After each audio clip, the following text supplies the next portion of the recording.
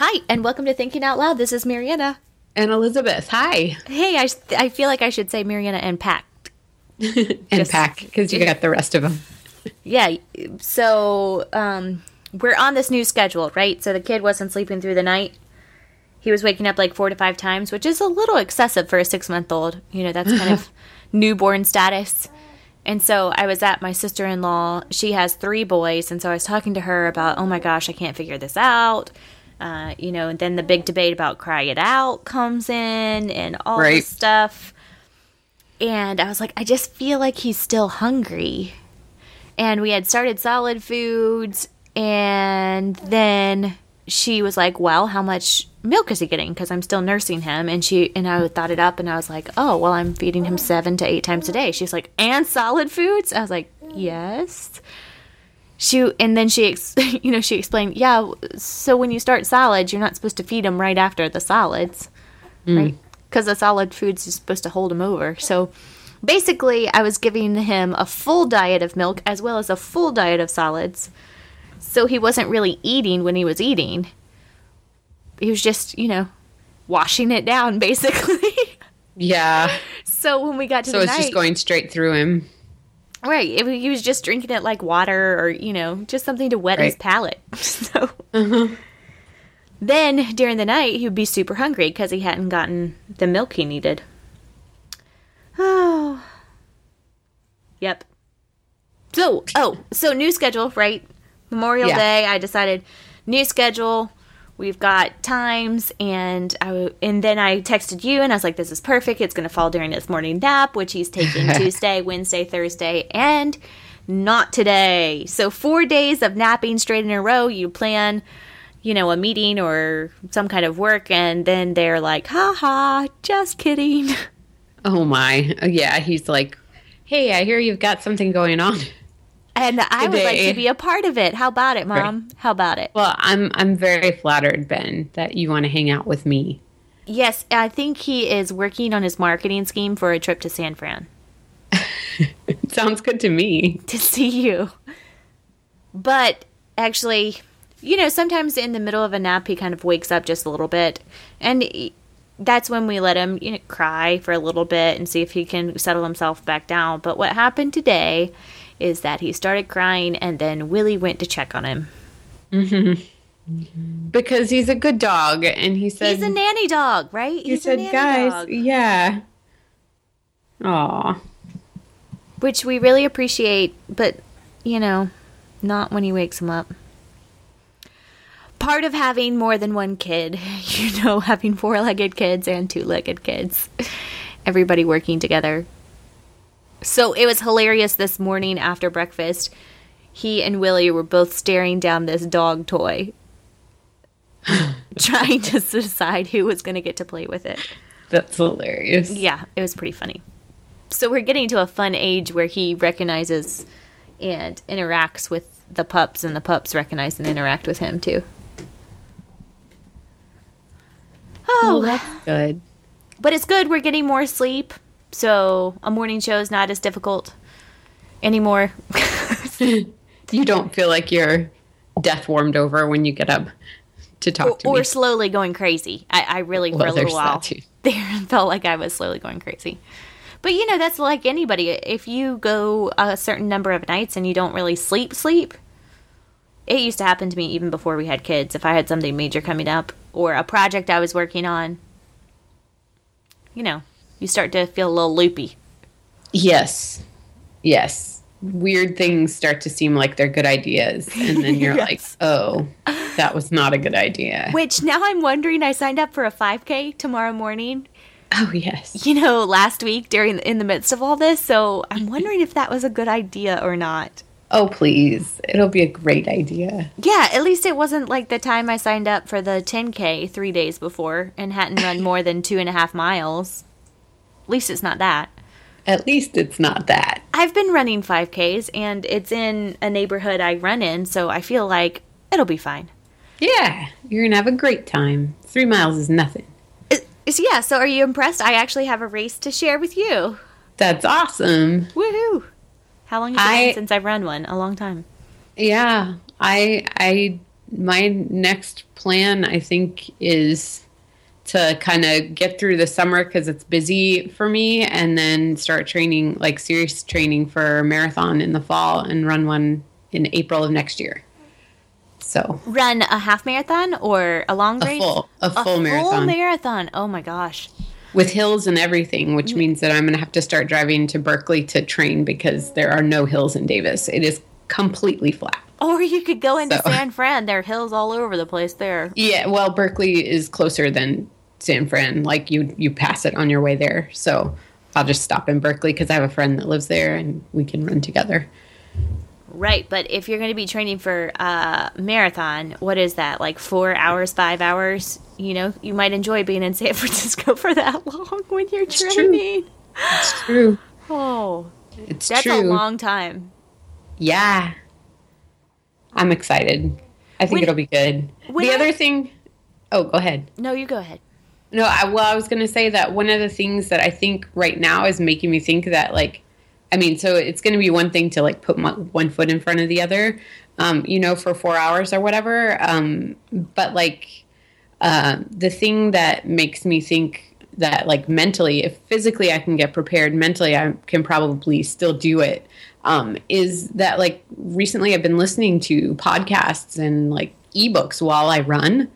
And those are longer than like I can build up like a nice long playlist that lasts me more than 4 hours if I need to. So like to keep my mind engaged in something so that I'm not just like staring at the ground going, oh God, this hurts. Right. So like, I don't know. I have plans. I think I can do it.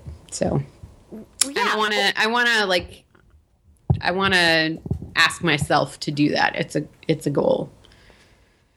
So you can save one of the books that you're really looking forward to, you know, hearing on Audible or something, and kind of bribe yourself into it.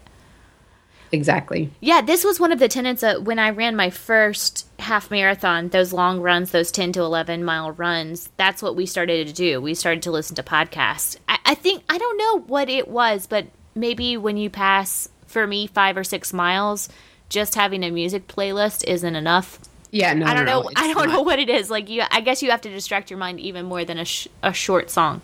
Yeah.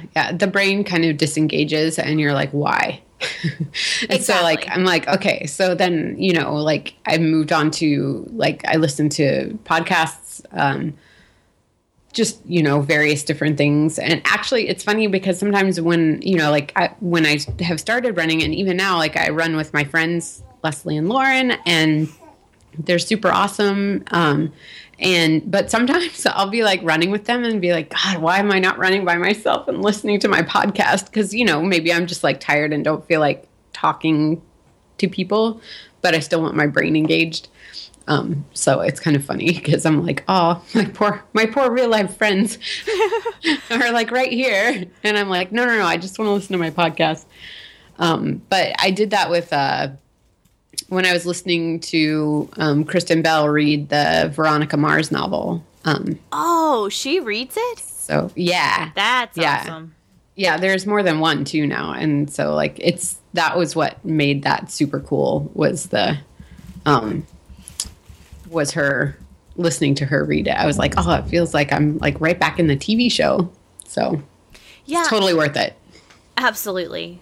So, what are some of the podcasts that you listen to while you run? Well, there's 3 go-to podcasts that I have, and one of them is Book Riot, which, by the way, like, Book Riot is an interesting podcast sometimes, and sometimes Jeff and Rebecca really annoy me, like, really, really, really, and frustrate me because their opinions just seem weirdly obtuse to me, and so I'm, like, yelling at them as I'm, like, running, and I'm sure that people around me are like, what is wrong with you? But just, I feel like some of their because they talk about the book industry and stuff like that. And it's just, you know, like, I don't know. I just feel like sometimes they like pick an angle just to have like something to argue about. They don't really they don't really think their argument through all the way, and it frustrates me. But that's good because that gives me a little extra boost, and I get a little like brighter green spot in those areas on my running app because I run faster because I'm mad. So Book Riot, and then I listen to. If you need a good speed workout. Just maybe I should listen to Rush Limbaugh or something like that. Yeah, I could give you some religious ones. I also listen to helping writers become authors, to KM Weiland, her podcast, and then also to Writing Excuses. I went back because like a year ago they started doing this masterclass type arc with their podcasts. And so I went back to the beginning of last year and kind of was working my way through those a step at a time, just like listening to the arc of the episodes and how they talked about different aspects of writing. So that was really interesting too. And we should mention that Elizabeth, we hear tell, Elizabeth Gilbert is going to start back Big Magic. Yeah, she posted about that on Instagram. I was like, yes. We've been begging for it. So did she say whether she's going to do the same format where she interviews? No, I mean, all she did was post that picture that I sent you. Oh, that's it. That's all we have. Just a teaser. That's all I saw. Mm-hmm. Oh, that's pretty exciting. Yeah. So we will see. Gosh, if she just did a podcast of the responses that she's gotten from Big Magic or what it's encouraged people to do, that would be worthwhile. Yeah. Yeah, I'm sure it would. I wonder if she's going to keep the same format, too, where it's only, 10, 15 minutes, something like that? Real short. That's what lots of podcasts are, real short like that. Like Writing Excuses is 20 minutes. I feel like that's the same with Helping Writers Become Authors is also 20 minutes. Book Riot is usually over an hour. Yeah, okay. So. I need to check out those other ones. I've listened to Writing Excuses before, but it's been a while. I don't know why it's not in... Oh, so I should mention, when I am listening to podcasts, I use the app Overcast. What do you use? I just use the... Apple Podcast? Yeah, because it was easy. But I'll have to look into Overcast. Their Overcast is really good. It saves your spot. If you are, so 3 things about Overcast. Number 1, it saves your spot. So if you have to take a call, it comes back on. But also, I had problems with the Apple Podcast of it wouldn't, if you, like, okay, I'm listening on the way to the grocery store. I go into the grocery store. If I start it back again, it starts all over. It wouldn't hold your spot. Oh, that's weird. Yeah. I haven't had that problem, but that doesn't mean that you weren't having that problem. It just could be some weird glitch. Mm-hmm. Or something I was doing wrong. The other thing, I know the other thing is that Overcast automatically downloads every time. So you don't have to remember to download before you get in the car. Which is a big deal for me. I don't know. That's probably something where I just like have the luxury of not having to worry about that because I don't have a kid that I have to put in the car as well. So my brain doesn't go out that direction. Well, and if you're preparing to go for a run, you kind of go through these things. But I find myself in the car longer than I expect and thinking, oh gosh, I want to catch up on this podcast, and then being like, it didn't download. I'm not going to stream it and use my data, Yeah.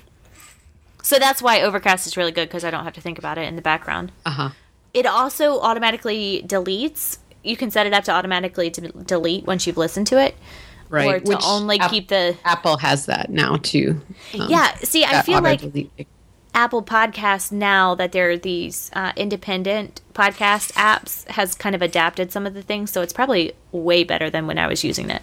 Yeah, it's pretty nice, I find. So, it just is convenient because it's there. But and I think I sync it to my computer too, because my computer is not an Apple computer, so they're not like automatically talking to each other. But anyways, there was something else I was going to say. So in the Book Riot podcast that I was listening to this last run that I had 2 days ago, they were talking about self-publishing and reasons that people self-publish, and then they started talking about how podcasting is a type of self-publishing. Unless you're like going through NPR or something like that, then you're not technically self-publishing. But like what we do right now is we self-publish a radio show. Well, kind of, but we have a publisher who actually does our post-production, who markets and promotes. Well, but he's part of he's part of us. I mean, and technically even self-publishers also have post-production, for books, if you do it. If you do it right. Yes. Exactly. If you do it right, then, you get somebody to market, you get somebody to like do all these different aspects. So yeah, we're deep in the throes of self-publishing. Yes, but I think that's something that is interesting to talk about, because Serial, I think, really demonstrates how this can be a kind of audible experience, where you're telling a story, but you're dividing it up into parts, and you're doing it only via audio. Now, Serial won all kinds of, what I'm talking about, Serial, the NPR podcast. I didn't listen to it, but yeah. So, but before you continue, I want to say that a little tiny bit I object to things that are produced by NPR as podcasts. I object to them being called that. Right. Because they're radio. And just because you can get it on the internet doesn't make it a podcast. It just makes it like a radio show that you can get on the internet. Well, and this was a big discussion with Serial among people who podcast like we podcast, is Serial is produced and it's a story told in certain parts. Like, it's very meticulous, planned out, and was meant to be revealed in the certain number of episodes. This is not a podcast. This is an audible book or a storytelling, or exactly like you're saying, a radio experience. Right. And then a lot of people are objecting too, because Serial is not a self-publishing podcast, because they have a whole network behind them. But they swept all of the awards in the podcasting field. And there was pushback from that. Like, no, what you're doing in the NPR network studio is not the same as what I'm doing here with my kid in the background rolling around and my dogs, who might bark.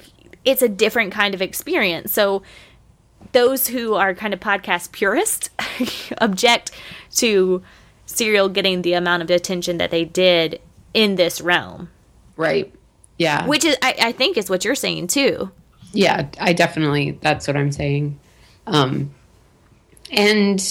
I'm not saying that it's not a good show. I'm sure it's a great show. I just don't feel like it qualifies, but it doesn't mean that everybody that podcasts has to do this long rambling conversation like we do either. Although that's what Book Riot does as well. They have like kind of that whole like news bullets that they want to discuss, and then like they just kind of let it go where it goes.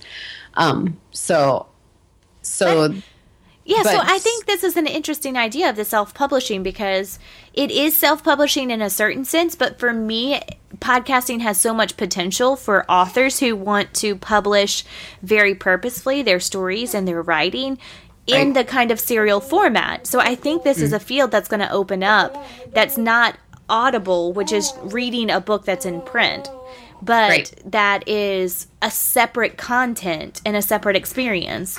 Almost like what would you call the short story that you produced? If you put that into an ebook format and you sold it for 99 cents or something like that, would you call that a teaser, a fan fiction?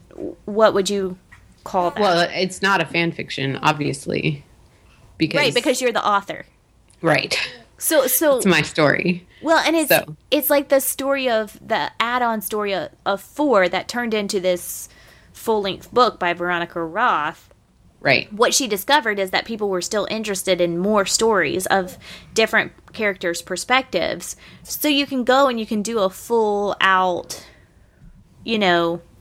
manuscript of that, a full book of that, or you can release these kind of short.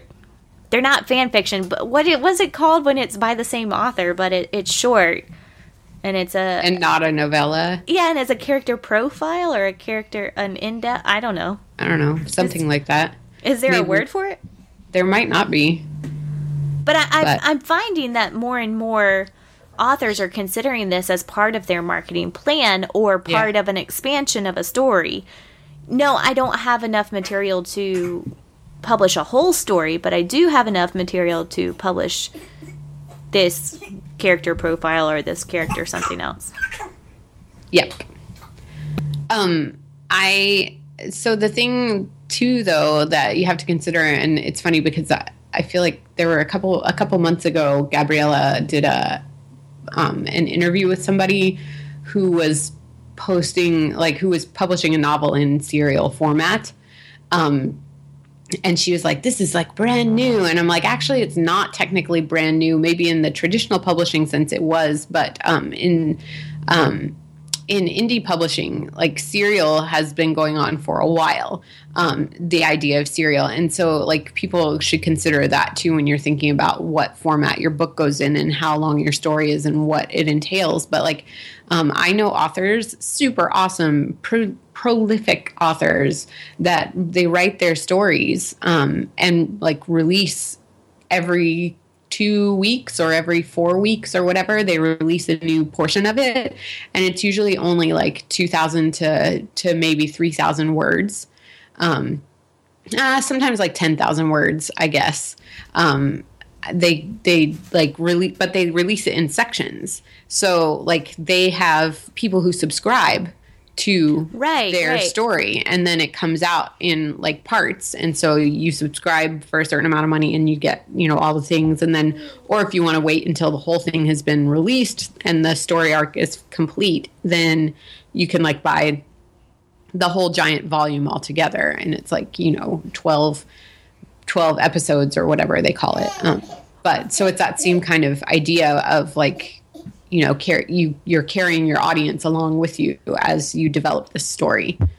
But that's through print. We haven't really seen this. Oh no, they do. Oh yeah, I guess you're right. But I mean, they do it online, and then like they also have they have audiobook versions of it, so it's almost the same thing. Yeah. Well, and I think with the Netflix original series kind of idea, I think we're going to see more of this in an audio format. And so you have, something like Serial that's a whole story, but it's released all at once, but it's different episodes. But you can binge listen just like you can binge watch on Netflix. And I think that's something that authors haven't taken advantage of.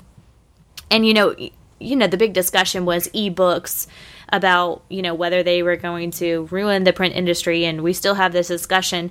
I don't think that's where the future of publishing is. We've kind of existed in this ebook and print world for quite a while, and both have been sustainable. But I think this audio kind of experience of storytelling and getting back to, sitting on the porch as the summer sun sets and telling stories like you did, on the plantation, on the farmhouse, wherever you were, I think we're going to get back to that storytelling kind of culture in some way. And I think podcasting really could be where that comes to fruition. I'd like to see it. But there's something, our culture and our stories have been told orally for so long, and that's something that we haven't capitalized on in a long time, in some way and in some format, because we've become kind of these isolated islands in our brick and mortar houses or drywall houses, that the communal event of storytelling is well, especially in South Carolina and also in Western North Carolina, there's an attempt for this to be resurrected in some way, that there's storytelling festivals and all these kinds of things that remind us of how in this part of the country, I can talk to this part of the country, I don't know how it works in other parts of the country. I'm sure there's storytelling, histories in other parts of the country too. But getting back to that, and we always call it port setting storytelling.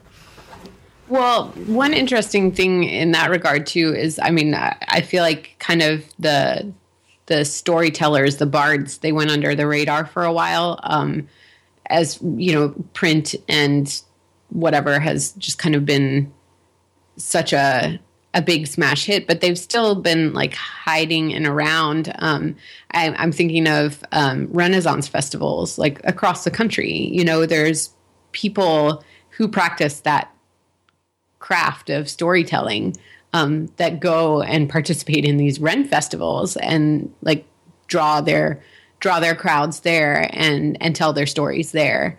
So they're not always telling, you know, somebody else's stories. They're creating their own and like doing their own thing like that. So it'll be nice to see them develop platforms and come into the modern age. Well, yeah, with their Renaissance. Absolutely. This is something, first of all, that appears on Gilmore Girls, so we should give a shout out to that. But also something that happens in schools, at least in the Southeast, I can talk to that, is that you invite a storyteller to come and to visit with the, do a program of sorts. And then the storyteller has a certain number of stories that he or she tells, but also invites the whoever's there, whether it's the whole elementary school or the grade, into the storytelling experience and asks for suggestions. All right, let's write a story together. Let's do one right now. And that's actually, it's very interesting because I came from a storytelling family. And so I would use storytelling a lot of times in my classroom as the little mini lesson before we had our writing. You know, because something happens with kids, and I think it often happens with writers too, is that you have a story and people say, gosh, that's a really good story. You should write this story down. And something happens between the telling of the story and the writing of the story that we get bogged down. And it is a different experience. You know, you want to use conventional English, you want to watch your grammar and those kinds of things, but you lose the voice of the storyteller in writing a lot of times. And, you know, part of my work as editor and publisher is to help hone that voice, because that's what people want to read. People want to read as if they're hearing a story from somebody. Yeah. So I'm having a problem actually with my current ghostwriting client, in that he has an engaging voice. So when you're like sitting and talking to him, he's engaging, but the content of his stories is not actually engaging. So like I'm going through and listening to his to the audio so that I can transcribe stuff and then like help him develop his memoir. And the more I listen, the more I'm like, he'll say, you know, and that was really interesting. And then you're like, actually, that wasn't interesting at all. But so it's definitely there's a disconnect, and voice is part of the magic. And so I'm at least trying to translate the voice onto the page, but I can't do anything about the subject matter because that's just what's there. So well, and it's kind something of frustrating. You know, I don't remember if this was on the show, but a couple of weeks ago, Sam was telling us that we needed to get closer to our mics because it sounded better. And, you know, occasionally, his listeners, when the listeners of Thinking Religion always say that he says, he always says things are interesting. And so you'll hear him sometimes, if you listen to Thinking Religion, say, oh man, that is interesting. I mean, it's not interesting because I don't say that word because I say that word too often. So it's fantastic. It's intriguing. It's engaging. Because something else. Right, because we get into these conversational repetitive phrases just like we do when we're writing, and that's right. That's something that I highlight as I'm working with authors too. Okay, everybody has repetition that's kind of their go-to in conversation and speech, but also in writing. I'm going to highlight that, and you decide which ones are needed and which ones aren't needed. Right, which ones are your voice and which ones are just... But I'm going to highlight it and say, this is repetition, this is repetition. And that's I do that a lot too. Well, that's part of finding your voice as a writer, is knowing what your you know, if you want to use the poker term, knowing what your tells are. Right. And so that you can compensate for those. Everybody has them. But you can. It's true. Yeah, you can get yourself worked up about them, or you can understand that you just have to go back and edit it, you know? That's where the beauty of writing comes in, is that you can edit. And so you can, like, edit your voice to make it be more varied. Where, like, when you're podcasting, and especially if you're doing something off the cuff like we do, what are you talking about? We are not pantsers. We're planners. We have everything organized. And surely there's things that we say a lot, and different turns of phrase that we use a lot. I know Gabriella has, she uses "at the end of the day" a lot. She says "at the end of the day," "at the end of the day," and you're like, okay, you said that again. So, and I mean, we've discussed that. So Gabriella should not feel offended that I just outed her on that. But if you listen to her podcast, DIY MFA Radio, then you'll hear her say that occasionally. So there's like that ability in writing to be able to edit yourself so that you're not as repetitive, and it makes it tighter. It makes it more focused, your writing, and a little less distracting for people. So it's not necessarily a bad thing. But writers can get a little obsessive over it sometimes too, and to where that they edit their entire voice out of something. Right. So this is interesting because I think if the self-publishing is going to come to podcasting, I think there's going to be a refinement where you actually do some manuscript work before you actually publish. I'm using my air quotes. You can't see them, but publish that story, right? So you are working on the cadence, and you're working on intentional repetition, because all of us love repetition. You know, that's part of Ben will tell you that. A story. Right. So bridging into the next subject that we want to talk about, that's one of the things about piracy that, you know, I used to get very worked up about it, about my ideas, my creative content being stolen in some way. And I think it's something that as a writer, you have to be concerned about. Actually, it's one of the things that I do as Harrelson Press. I work with people who are writers who want to become authors to say, okay, when you publish that big blog post on Facebook, that's not your content, because you're using a medium that you're not paying for. And you're using Facebook for free. So that's not your content, because you're not paying the hosting fees. You're not doing all this. Now, if you put it on your own blog with your own domain, you purchase those things, and then you post that to Facebook, that is your content. Mm-hmm. And you actually have a case against piracy of some sort. But if you release it out for free to the world on Facebook, so, you know, you're not putting in any protection for yourself or your creative content. And so I help authors think about, okay, don't only have a blog, but have a blog with a custom domain so that you can copyright that, and that you actually have a case if you need to have a case against creative content. Right. So one of the things that I don't necessarily worry about is that I'm developing my voice, my readers understand my voice, and if a whole section of my blog gets taken and put in somebody else's, or, for instance, if one of my sermons gets picked up and repeated, first of all, it's going to have my stories in it that are my reflections on life, because I do a lot of storytelling as I preach. Second of all, people are pretty good lie detectors, and so they're able to detect when you're using a voice that isn't your voice. Mm-hmm. And that, I know, that's putting a lot of confidence into the greater humanity. But that's kind of how I adjust and deal with it. Mm.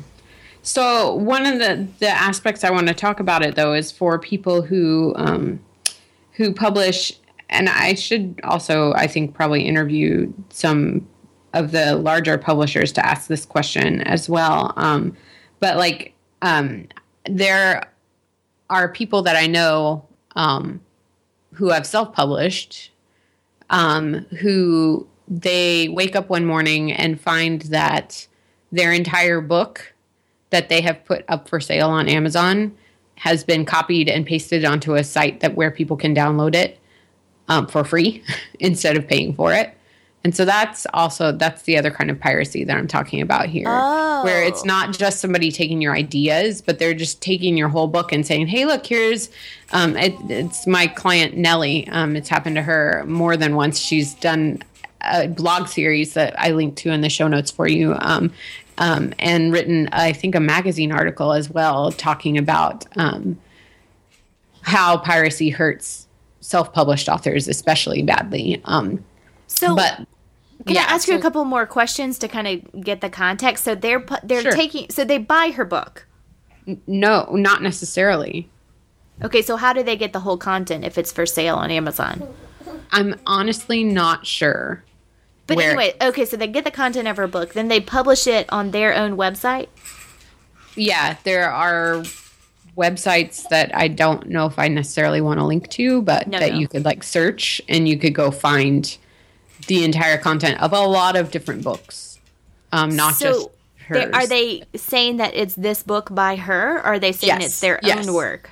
No, they're saying this is this book by like Creatura by Nellie Cab. But people don't have to pay for it. Right. So basically they're doing the Chuck Wendig thing, but without her permission and without their own creative content. They're just releasing. So this is interesting because this has happened multiple times in the world of academia, and Thomas can speak more fully to this, but where people release documents that are only available through those portals that you get if you have a university. Right. You know, scholarly articles and dissertations and these kinds of things. And there was a court case over it. I'll have to look it up and link it into our show notes. Our show notes today are at Thinking Out Loud 114. And, that person was held liable in court for releasing that information that wasn't his to release. Yeah, and the thing is that it's sometimes it can be really hard to track those people down. Like Nellie kind of had a vendetta, and so she's gone after a couple of them and actually billed them for the number of downloads that there were of the book, and said, hey, this is how much money you owe me for all these free downloads that you gave away. And how did they respond? I don't remember. I think she does talk about it. I don't remember what there's the outcome. But the thing is that you have to be like really, really persistent. You do. And you have to, there are people in the world who believe that all things that are written should be free and that you shouldn't have to pay it because this is what the internet was created to do, was to give us free information. And so they're going to work to do that in any way they can. However, those of us who are writers or authors who are, trying to pay for diapers or dog food or 5Ks or half marathon, these things that are livelihood, that's a delicate balance of when do you say, well, at least people are reading my work and at least this person hasn't claimed it as his own or her own, but has put my name to it so people know about it. And when do you go after them and see, if something can come of it? Now, if you have your copyright in place, if you have your ISBN and all that things, you do have a case for, legal action if you want to go that far. Right. Yeah. So because it is theft. Absolutely. It's creative content and it is absolutely theft. Mm-hmm. It's just a matter of figuring out how to convince the people that are taking it that that's what it is. So well, and this is I publish my sermons online audio through an audio link. So if my idea is if someone takes the time to sit down and transcribe it, more power to them. Right. I can't, and there has to be a sense that once you release it into the world. But it's an interesting thing, too, because what hasn't happened in the ebook world is what happens in the printed world, in that I might buy a book, and then I pass it on to you.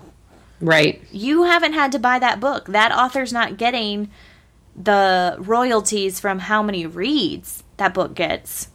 And that's okay in the printed world for us to share books, and nobody's tracking that. But in the digital world, sharing a copy of a digital file is something that we haven't regulated or figured out, okay, well, how many shares is okay to have?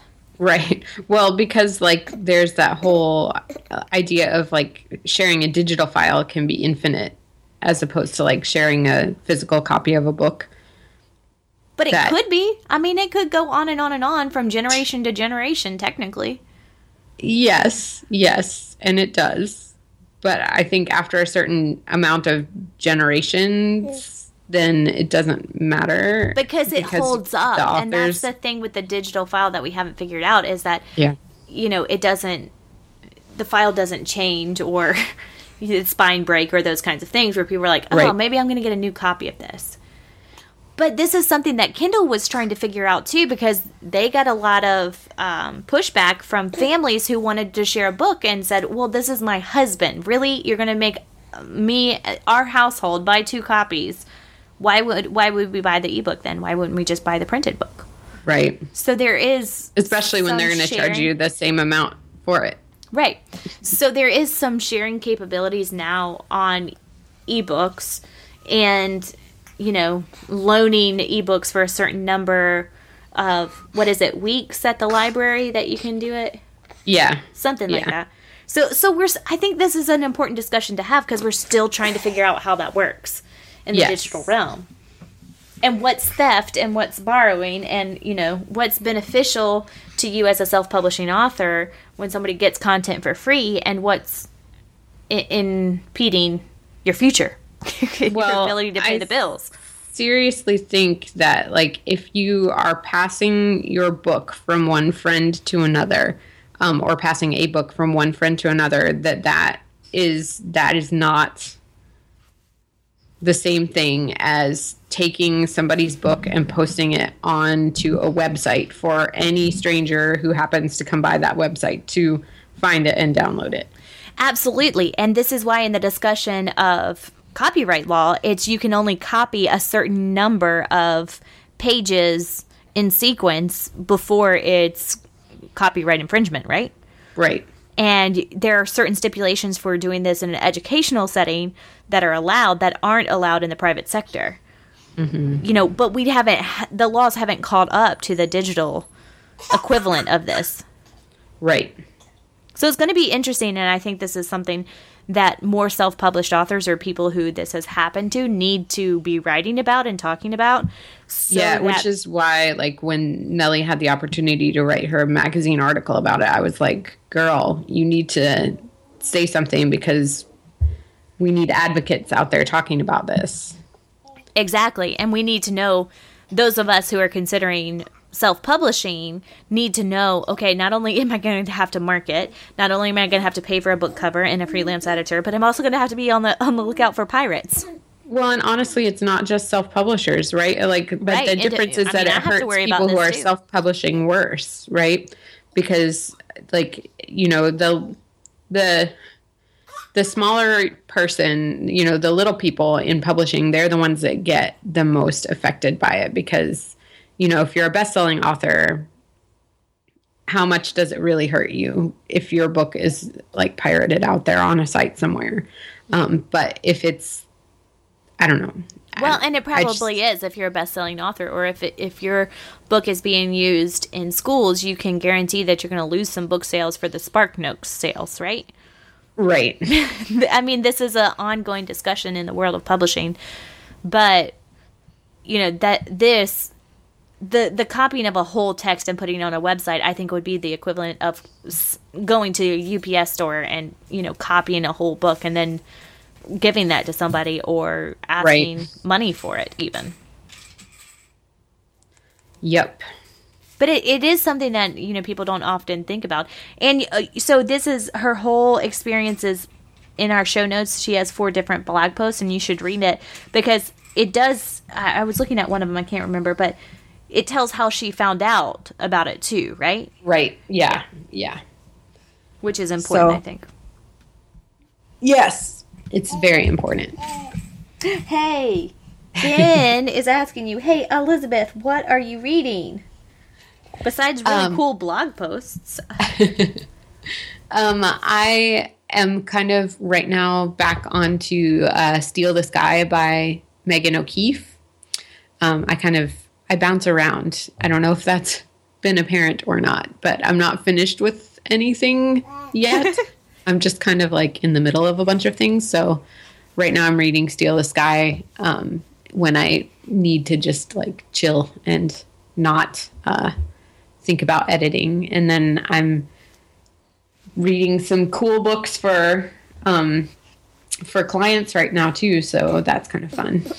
So. Did you want to say what you're reading? What has Ben reading?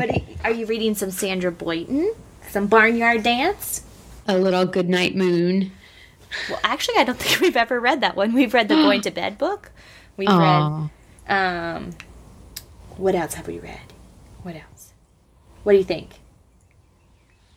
Oh, do you want to tell her what we're reading with your sister? We're reading, we just finished Beverly Cleary's Muggy Maggie. I don't know if you've read that one, but it's the story of Maggie who's learning cursive in 3rd grade. And our girls are just getting interested in cursive, and so I would read Mary Hudson could read this by herself, but I would read the parts and she would try to read the cursive. So it's a really actually fun, cute book. And I'm thinking, oh my gosh, I never thought that our kids would even know what cursive was. And here they are, interested in knowing it still, like it's a secret language. Nice. And then I just finished The One and Only Ivan, which is a Newbery Medal book. And it's really good. It's really good. Did you ever read Water for Elephants that talks about the circus? No, I think we talked about this last week. Are we repeating? Mm-hmm. Sorry. A little bit. So I just finished that book, and it's definitely highly recommend that one. And then I'm reading Thunderstruck by Eric Larson. I'm on my Eric Larson kick again. Ah, I see. You go back to that a lot. Yes. But yes. And I'm because he's written all of these stories of historical events, combining letters. What? You don't like that book? You like the Gorilla book? Yeah. So he combines all of these newspapers, personal letters into a narrative that tells the story from multiple perspectives, which is pretty awesome. Nice. Yeah, so tell Elizabeth, where could we talk about more? More about publishing and piracy?